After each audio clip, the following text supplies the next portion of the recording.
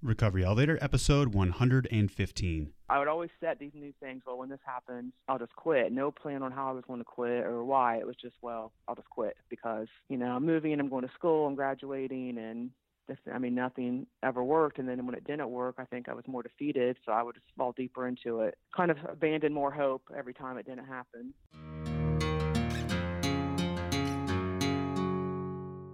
Welcome to the Recovery Elevator podcast. My name is Paul. Thank you so much for joining us. According to the Recovery Elevator sobriety tracker on my phone, I've been sober for 2 years and 7 months.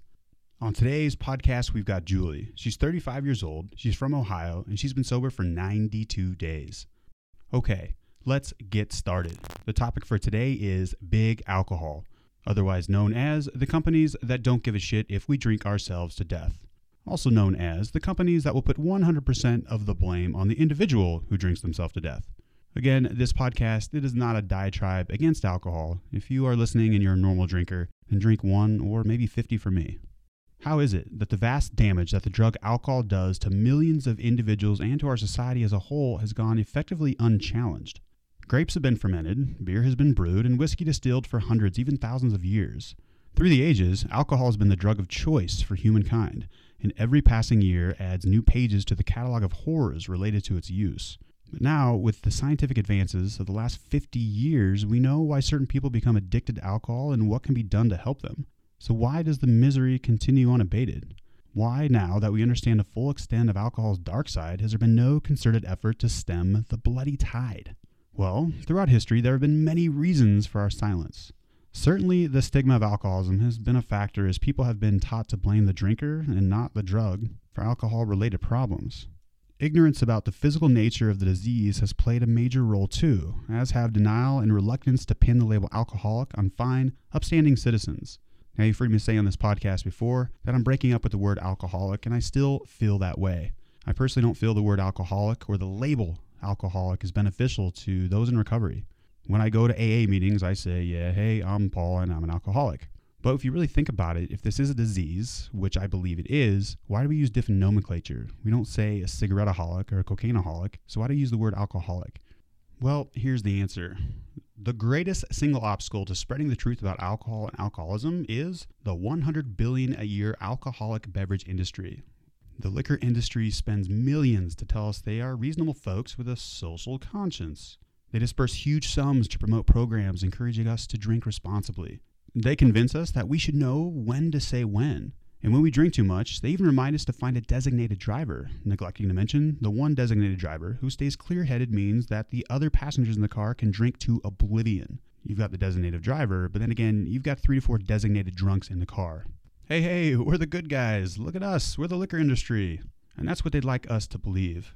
They want us to believe that their product is legal, that they spend millions for alcohol education and prevention programs, and that they do everything in their power to make sure their products don't get in the hands of underage drinkers and teens.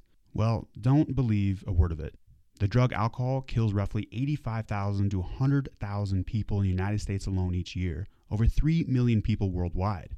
Just in America alone, that's around 270 deaths every day, or about 10 to 11 every hour that die from alcohol-related causes. These deaths are not limited to panhandling street drunks, to winos, to the people sleeping under the bridge with their brown bags. In fact, their number is tiny.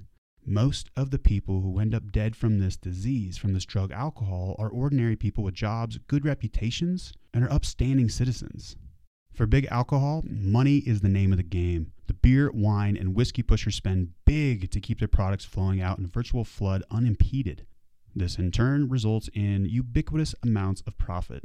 The liquor industry's annual gross of $100 billion is twice the size of the annual budget of California and nearly a third of what our country spends annually for its armed forces. The alcohol money game is played with simple rules. Billions earned, hundreds of millions spent on advertising and promotion, tens of millions lavished on politicians. The abusers of alcohol are blamed, then billions more are earned, and the circle goes round and round. Now, I'd like to dig a little bit deeper how big alcohol has been fantastic at avoiding taxes. Perhaps just as good as the person in the White House right now, or better. The Reverend Dr. Alpha Estes Brown, an ordained minister with a law degree, a master's degree in business administration, and doctorate, flew to Houston to attend the 1997 Anheuser-Busch shareholder meeting. On the way to the meeting, Dr. Brown stopped at a gas station where he bought a 40-ounce bottle of King Cobra malt liquor and a 32-ounce bottle of Evian water. He took the bottles with him to a meeting to make a point about alcohol. Water, it turns out, cost $1.39, while the larger bottle of malt liquor was only 99 cents. I personally remember like it was yesterday when I was attending college at Chapman University in Southern California. We go to the gas station called Pinky's and buy King Cobra malt licorice raccoon's piss for 99 cents. Yes, I actually remember buying that exact beverage for 99 cents. But Brown's show and tell was mostly lost on the profit-oriented beer makers and their shareholders. But it has much to teach the rest of us. I personally am wondering, how in the hell does water cost more than alcohol? As I record this podcast, I look out my window in beautiful Bozeman, Montana, and I see numerous peaks covered in snow. I'm pretty sure when that snow melts, it turns into water. There's water everywhere up here. Again, how the hell is alcohol cheaper than water? Well, here's the answer. The answer is that alcohol is not taxed at the same rate as non-alcoholic beverages. Yeah, that Fresca is taxed at a higher rate than that bottle of Fat Tire. Holy shit. The real price of alcohol, the price after accounting for inflation, has actually declined significantly over time, due in large part to stable federal, state, and local alcoholic beverage taxes. In 1950, alcohol taxes represented 6.2% of total federal revenues. By 1970, they had fallen to 2.5%, and by 1990, they were less than 0.5% of the total federal budget. Inflation goes up every year, but alcohol is curiously immune to price increases. Between 1950 and 1989, legislators approved only one tax increase on alcohol, and that increase affected only distilled spirits.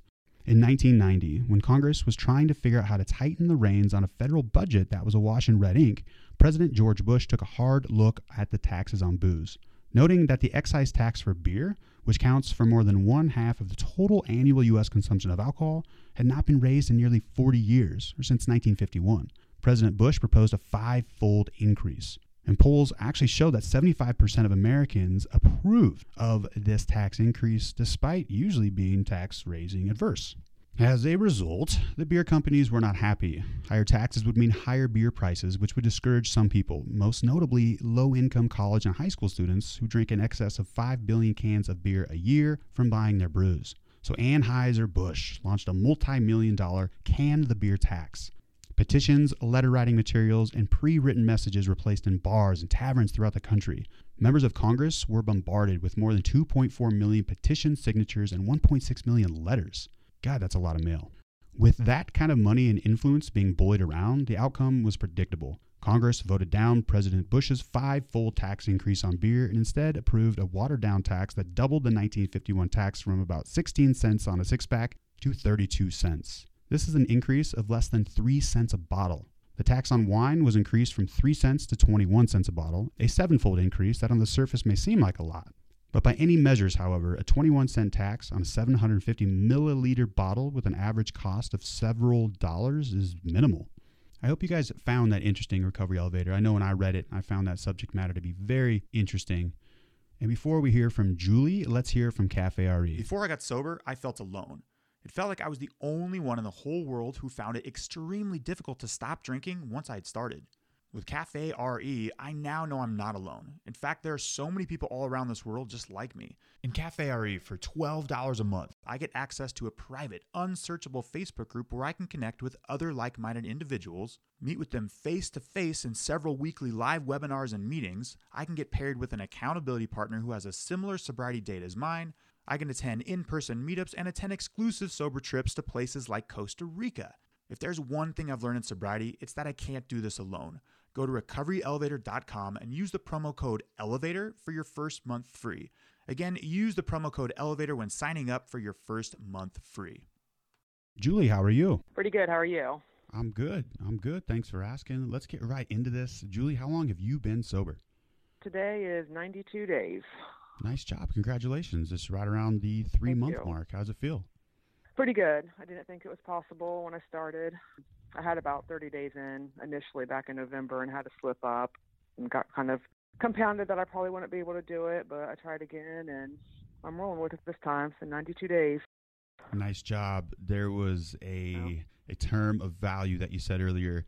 Didn't think I could do it, and we'll get into that later, but that's It's a lot of the trepidation of why many of us don't even try, don't even start this journey of sobriety, is the fear that we just don't think we can do it. But before we get any further, Julie, give listeners a little background about yourself, maybe where you're from, what you do for a living. Do you have a family? Are you married? And what are some hobbies? What do you like to do for fun? I'm 35. I'm a nurse. Just recently went back and got my nursing degree last year. And right now I'm back in school working on my bachelor. So I work full time, go to school, stay pretty busy with that. But I love music. I love going to concerts, anything with animals. I got 4 fur babies. They're my life. Single, not married, no kids. So just kind of trying to do the grown-up thing at this point and catch up on all the lost time. Yeah, I hear you on that one. And what's the last concert you saw? Last Friday I went to Stevie Nicks and the Pretenders. Nice. Sounds like a nice throwback concert. Yeah. Yeah, she still got it going for 68 years old, so Wow. I was impressed. That's great. And so let's back it up a little bit here. When did you first realize that you might have a problem with alcohol? I've known for years. Like I said, I really didn't start drinking until I was probably 18, 19, but it seems like right away I was just extreme with it. Could never get enough. Was never happy unless I was passed out, blacked out, couldn't remember anything. And I went to rehab in 2010, stayed clean for about 18 months, and then I had some other substance abuse going on at that time. But once I got out, just kind of gradually started drinking again, and then I was right back where I started, if not worse. Before I know it, just needing to drink every single day, lying about it constantly.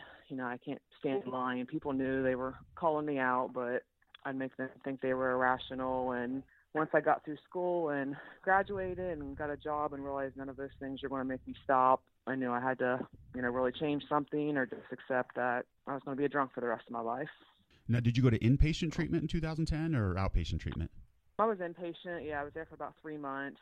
At that time, like I said, there was a lot of drug abuse going on too, and the alcohol was probably as equally big of a problem at the time, but it was kind of masked, I think, by the drug abuse, because that seemed, on the outside, like a more serious issue. Sure. But looking back, the alcohol was just as bad as an issue, if not worse, at that time.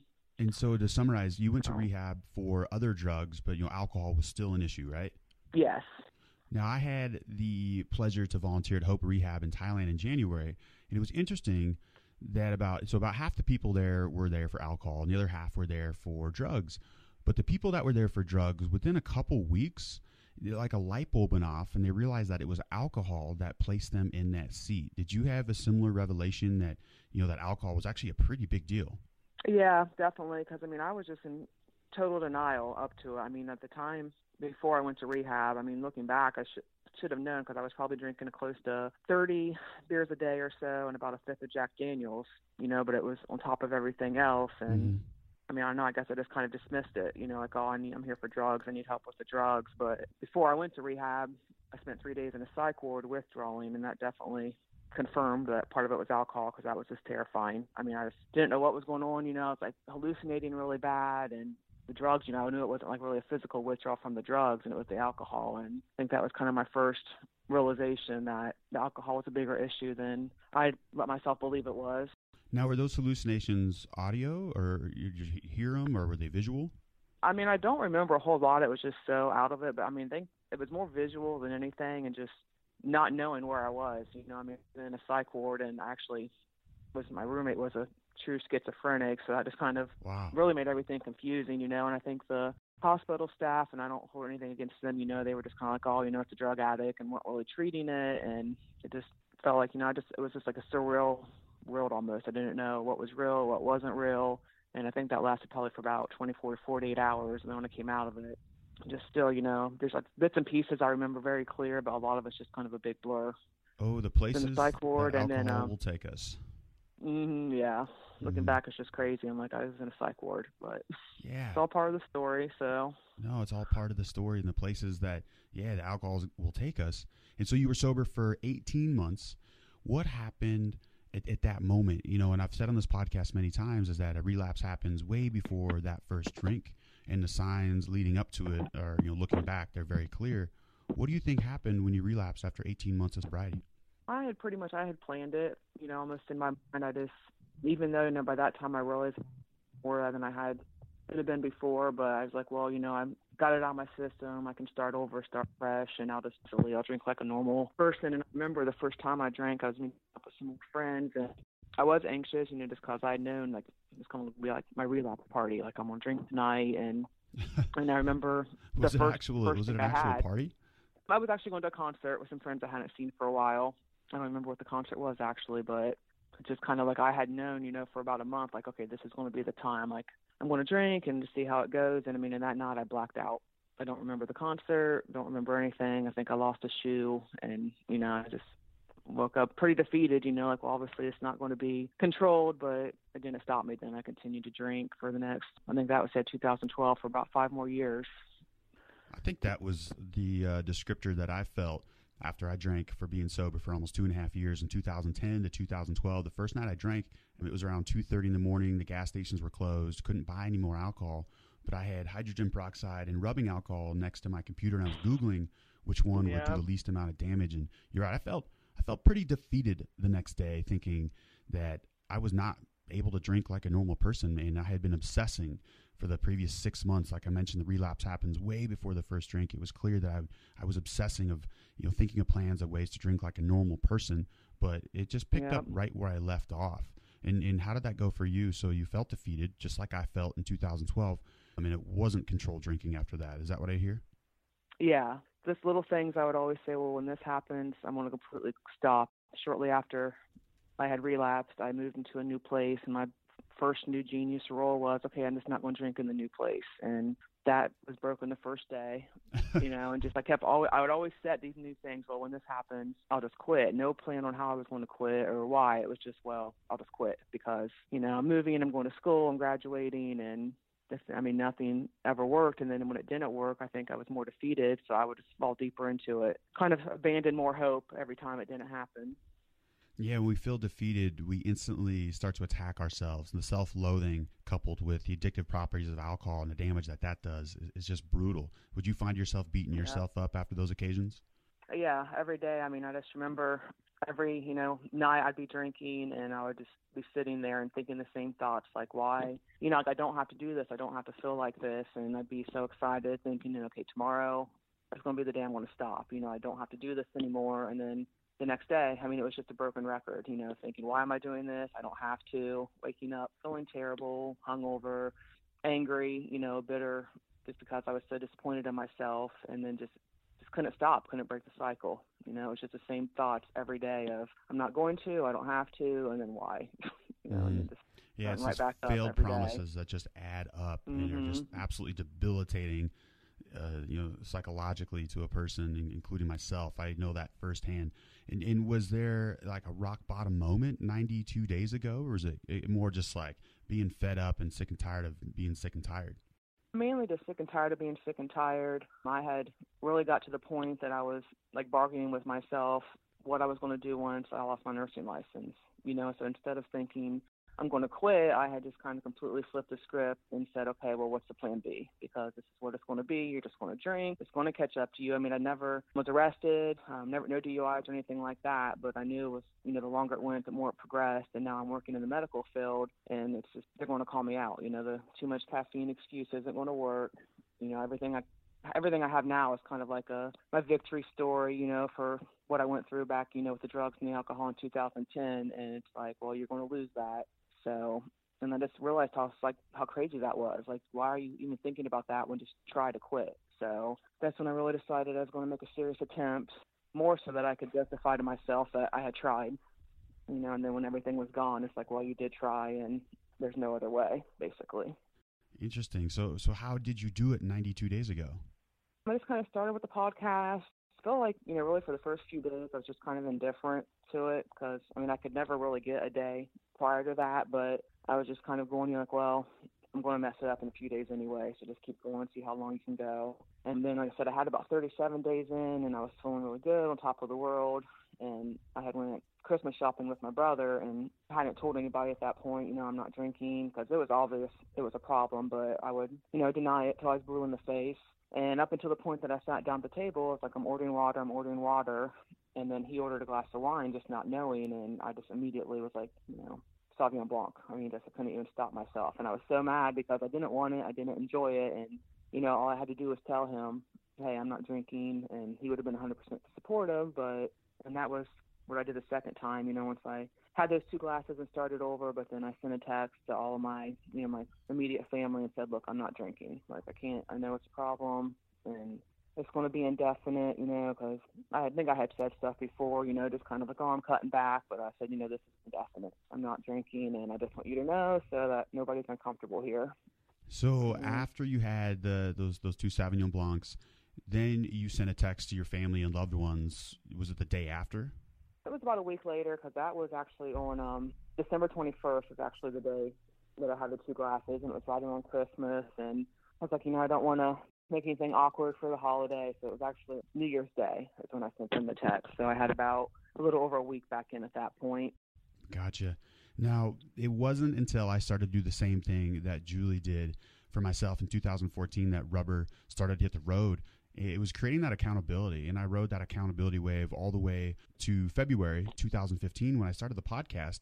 I found that accountability was just pivotal to my sobriety. And it wasn't until I told my mom, my dad, my brother, had like serious conversations, not just quick conversations, but in-person, long conversations filled with tears. And then I texted my fantasy football league, which are, my best friends. And I these people were just checking up on me after that. And I realized that accountability was huge. And how did accountability play a role in your sobriety? It has been huge. Like I said, they were all accepting and supportive, as I knew they would be. I had it kind of hyped up in my head that it was going to be this huge big deal, and they were just said, good, like it was no secret that I drank too much, and it just made me feel better, because the first few times we went out to eat or something, it's like, Julie's not drinking alcohol, and because before I had told them on my first 30 days it was such a big deal, and I'm like, this is crazy, number one, that it's so earth shattering, that I'm ordering a water, like everybody can't stop talking about it. But I just didn't want anybody, to every time have to be like, oh, you're still not drinking. So that's why I just said, look, I'm not, and you don't need to ask me because I'm not. So, and like I said, they've been super supportive. I've told all my friends. I said I'm lucky right now. I'm stay so busy with work and school that I haven't been in a whole lot of situations where I've been uncomfortable, but just trying to take it one situation at a time more than anything. So how did those conversations go with your friends and family? I know listeners are curious of how to do that and how to approach those people, and what do you actually say? What did it look like for you? I did it in a little bit of a sissy manner where I sent a big, long, drawn-out text immediately before I went into work and then hit send, because I knew I can't take my phone into work. So I was like, well, I'll send it now, and now if I think about it, I won't have to respond.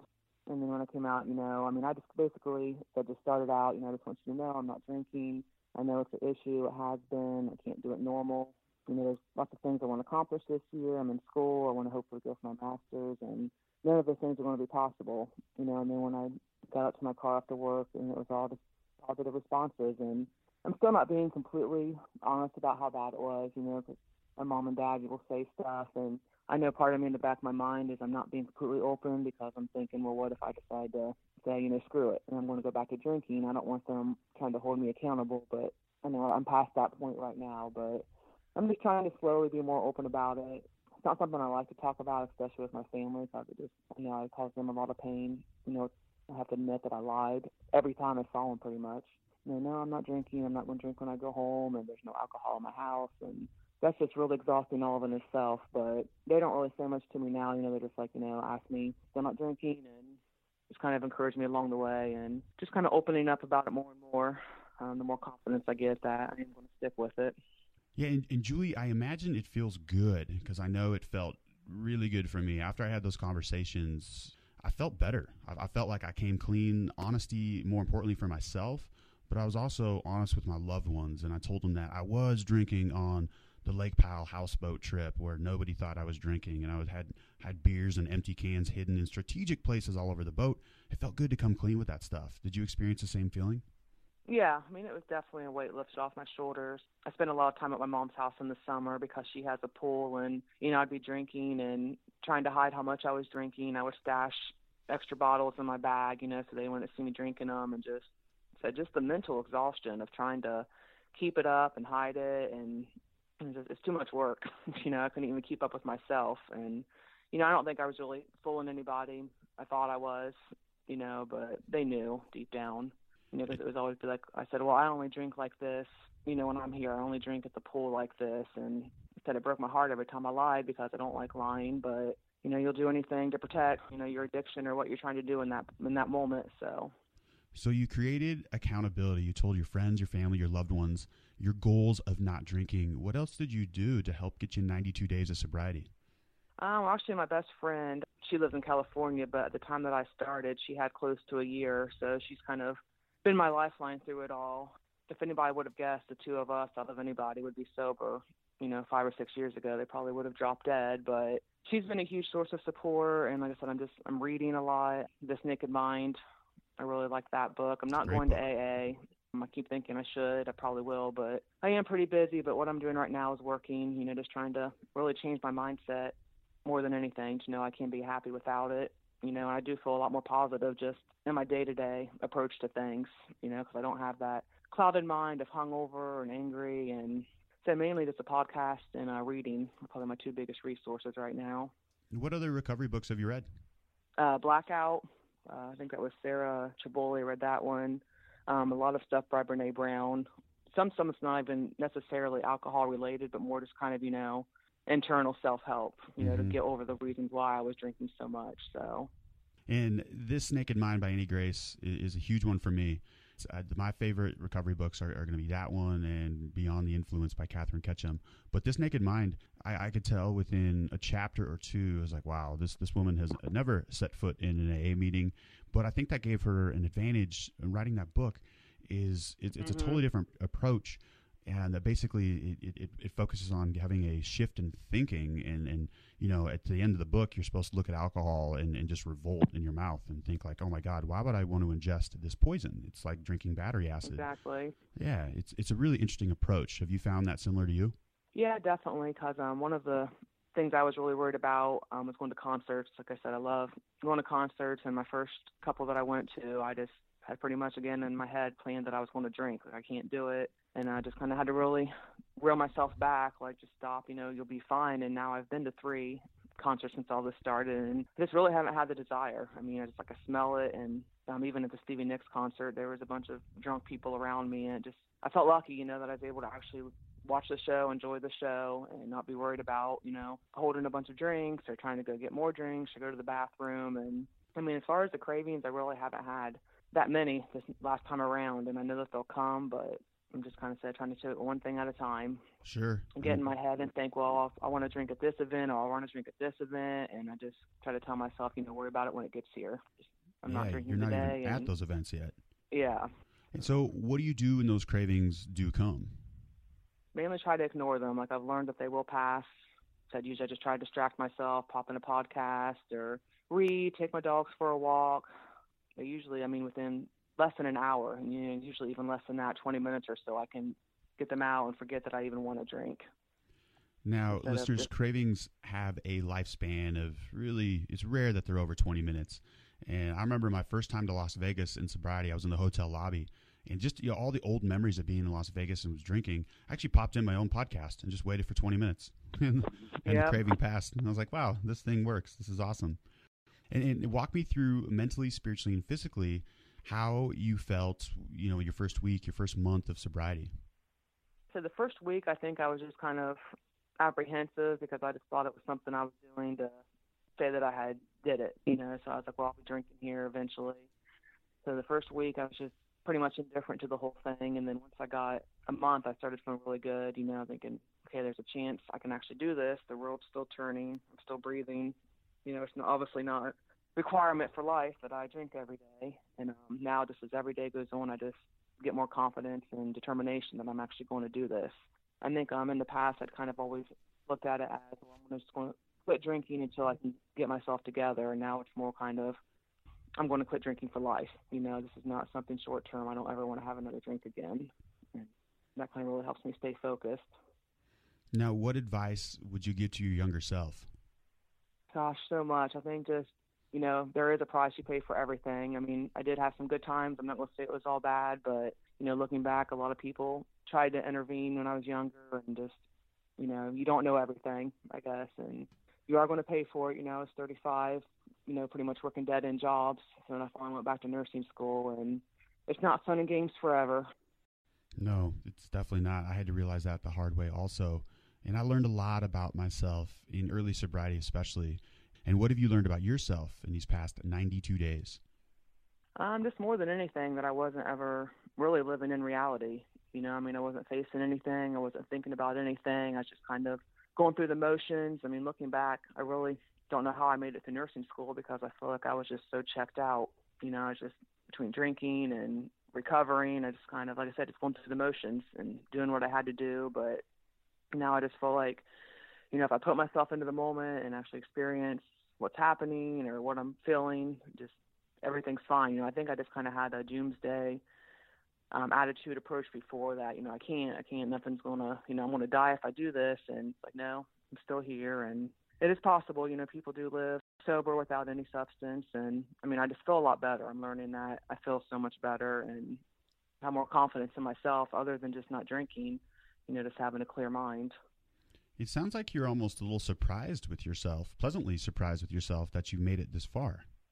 Yeah, because like I said, I didn't think it was possible. I was just saying, because I started thinking, okay, I'm going to lose everything. And this was just like, well, you have to be able to say that you tried, so it's like, well, all options have been exhausted. And yes, this is what it is. Just, accept it. But I'm way past that thinking now. Like I said, I'm not thinking now. It's like I can do this and I'm going to do it because I don't want to go back to that. When you said accept it, what did that mean? Accept what? That I was just going to have to drink for the rest of my life. And I would have lost my nursing license. That was a big thing. And just accepting like, well, it is, you are going to lose it. So you better get ready to go back to waiting tables for the rest of your life because just professional, having a career isn't going to work out.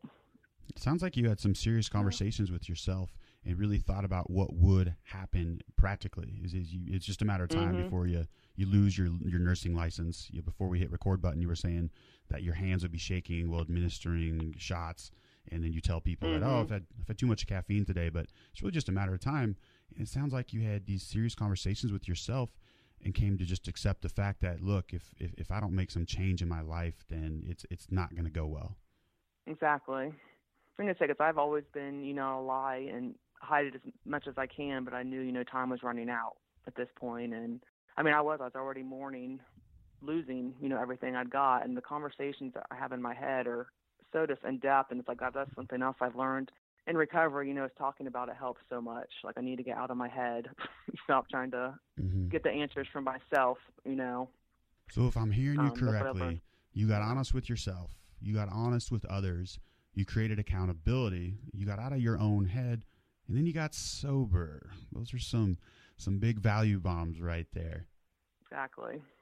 Yeah. And what are some rules that you live by in sobriety that you've developed in these last 92 days? Just that, probably the biggest one is the attitude is everything. How I go into something. If I think it's going to be bad, it's going to be bad. If I think, I can use it as an experience to learn, then I take it, just my approach. Because before I just always looked at everything glass half empty. It can't be done. It's going to suck. I'm just, and even with my job at work, before when I was drinking, I didn't have a lot of confidence in myself as a nurse or anything, and now just being able to go into it, knowing that nobody knows everything right out the gate, and I'm learning and I'm doing the best I can, and all the little things really add up. And what's on your bucket list in sobriety? What do you want to achieve in this new life that you've been given? I'm just really trying to get out of my comfort zone. I'm signing up for the Bozeman retreat in August, so that'll be something I'm really looking forward to. I'd like to get in to try, more meditation and yoga. All those things are on my list, but I found out I was kind of beating myself up before, where it's like, well, you're not meditating and running and doing yoga and journaling every day, so, you suck at recovery, you can't do this, but just trying to take it, like things will come naturally as I go. What I'm doing now is working, so just try not to do it all in one quick sweep. Yeah, you don't have to do it all at once. You can slowly add things to your recovery portfolio, which is exactly what I did, and I could still continue to add things to my recovery portfolio. Yeah, I highly encourage you to sign up for the retreat in August. I look forward to meeting you in person. We're going to cover meditation. We're going to cover yoga. We're going to cover diet, health, nutrition, exercise, how to get out of your head. It's going to be really, really fun. A lot of beautiful stars in Bozeman, Montana. There's going to be campfires. It's going to be really cool, and I hope you make it. And Julie, we have reached. Yeah, I'm really looking forward to it. Yeah, It's going to be great. And we have reached the rapid fire round. If you could answer these questions within 30 to 60 seconds, that would be great. Are you ready?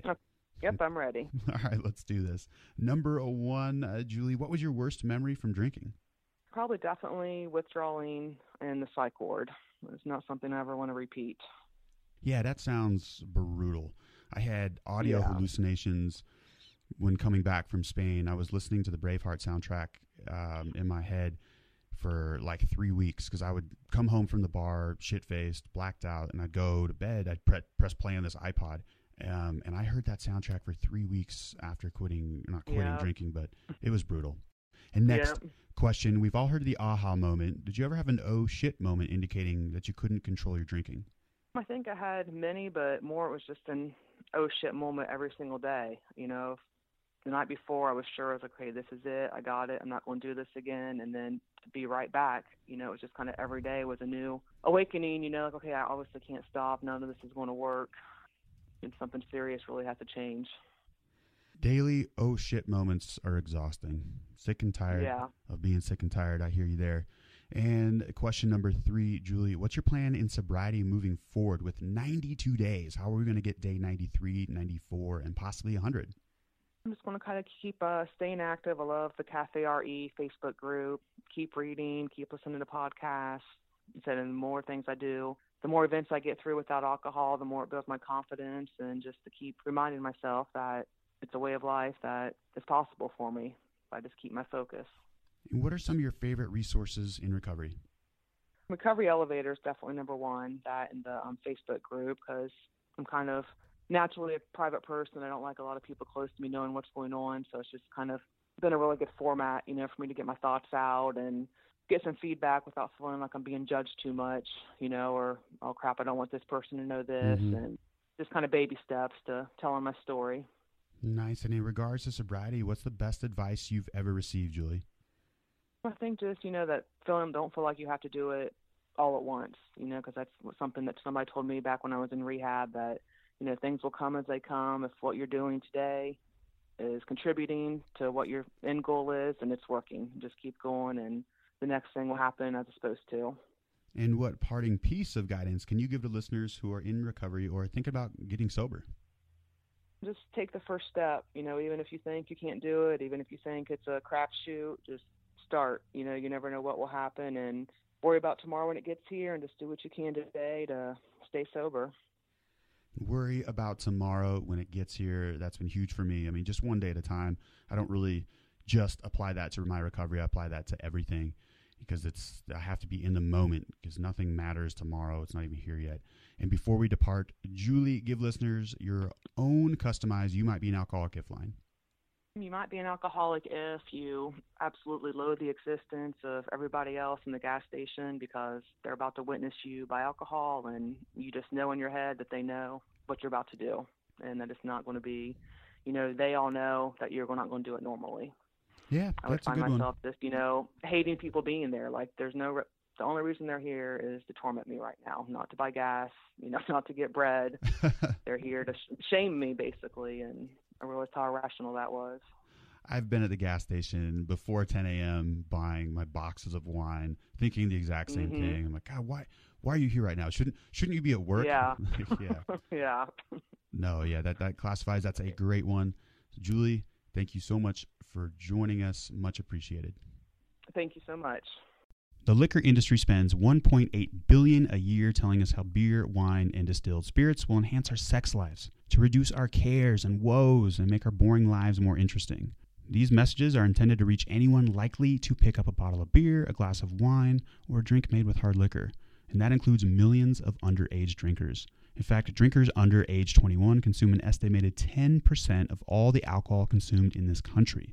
In 1999, during the Super Bowl, and I remember watching this game, I was only 17 years old. 7 of the 10 top-rated ads were Budweiser plugs featuring creatures such as lizards, frogs, mice, and dogs, all peddling beer. Most kids, including myself, love lizards, frogs, dogs. Well, not so much mice, but you get the point. Kids love these ads. I loved those ads. 10 years later, I felt duped. Totally and completely duped by alcohol. In fact, I had the pleasure to do a TEDx talk on April 8th in beautiful Bozeman, Montana, and that was the title of the talk. I was duped by alcohol. I remember motivational speakers coming to our school and saying, don't do crack, don't do cocaine, don't do meth, don't do heroin. But as far as I looked, left, right, TV, in the movies, as long as I was the age of 21, everything should be just fine. However, that was not the case. I never heard any reference that alcohol could be as dangerous as it was. And I want to remind you guys, I want this podcast to be positive and uplifting. However, these are real-world current events that directly involve us, so I find it imperative that I share this information with you guys. Okay, recovery elevator, we took the elevator down. We got to take the stairs back up. We can do this.